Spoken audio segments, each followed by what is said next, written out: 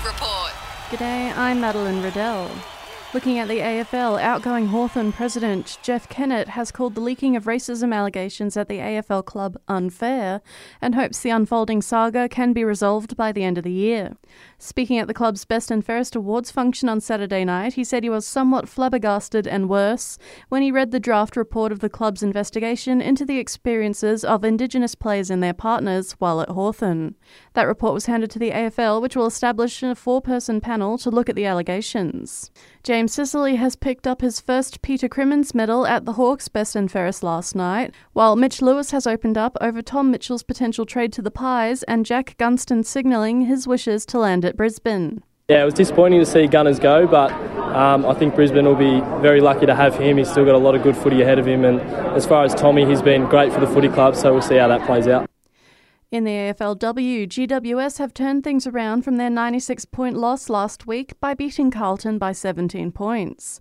The Giants ended the game with a score of 29-12.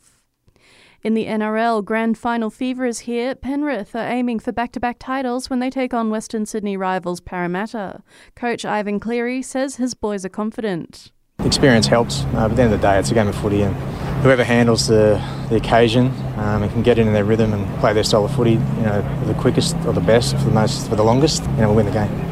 Novak Djokovic reached his 4th final of the season at the Tel Aviv Open. The former world number 1 resumed his campaign at the Lever Cup last week after missing the North American swing because of his refusal to be vaccinated against COVID-19. Djokovic will now look to add to his titles this season in Rome and at Wimbledon when he contests his 127th tour-level final. Aussie basketball legend Lauren Jackson might have produced one of the best personal efforts at a World Cup, but it's definitely her last in the green and gold. The 41-year-old mum of 2 finishing with a game high of 30 points as the Opals claimed their 4th bronze, beating Canada 95-65. Post-match, she admits she was so emotional she wasn't thinking about what she was doing. I just wanted to win. I just wanted to get the team back on the podium and be a part of that. And that's, I wanted to win for Sandy as well. So, that was all I was thinking. I didn't even realise I had that many points until the end. And that's the latest from the Sport Report team. Join us again tomorrow morning for more sports news headlines.